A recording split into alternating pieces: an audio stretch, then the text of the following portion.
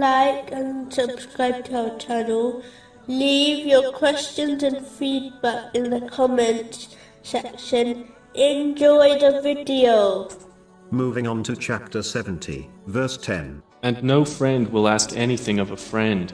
In a narration found in Sahih Bukhari, number 5534, the Holy Prophet Muhammad, peace and blessings be upon him, described the difference between a good and bad companion. The good companion is like a person who sells perfume. Their companion will either obtain some perfume, or at least be affected by the pleasant smell. Whereas, a bad companion is like a blacksmith.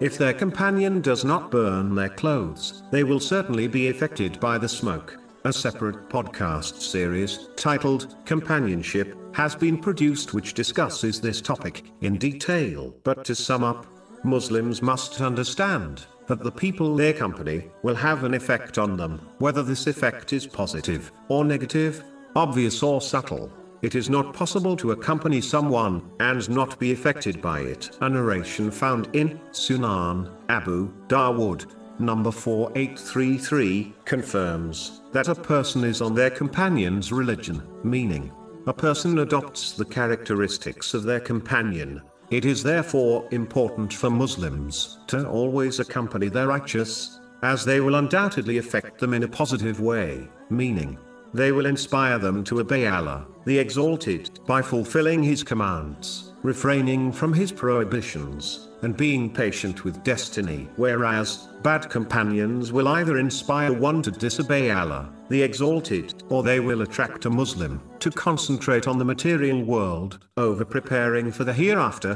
which will become a great regret for them, even if the things are lawful, but beyond one's needs. Finally, as a person will end up with those they love in the hereafter, according to a narration found in Sahih Bukhari, number 3688, a Muslim must practically show their love for the righteous by accompanying them in this world. But if they accompany bad or heedless people, then it proves and indicates they love for them and their ultimate destination in the hereafter. Chapter 43, verse 67. Close friends, that day, will be enemies to each other, except for the righteous.